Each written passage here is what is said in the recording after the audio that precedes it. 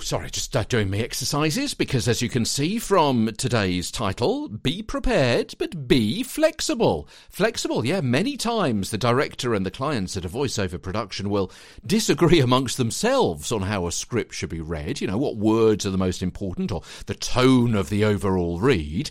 And as the voice actor, your job is to bring your experience to read in the way that the client asks you to. And if you've rehearsed so much that you've become too set in your speak, it may be tricky to break out of it.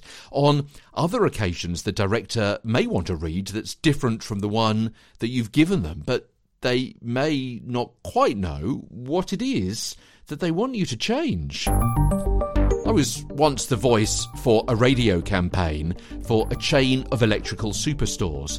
Not only was I a little inexperienced at that stage of my career, but so too it seemed was the director, who said to me, just zhuzh it up? How? I inquired. I don't know, he said. Just do something different. Have a play around with it.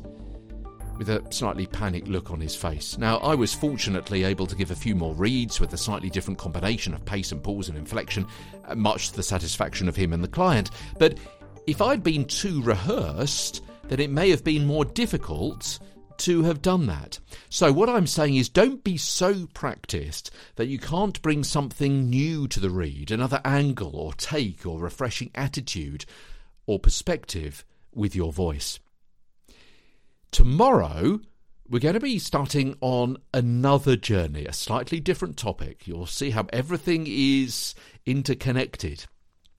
The voyage of the voice, from the breathing to the reading and everything in between. And we're going to be charting tomorrow the story so far before we move into other topics about reading out loud. From London, I'm Peter Stewart.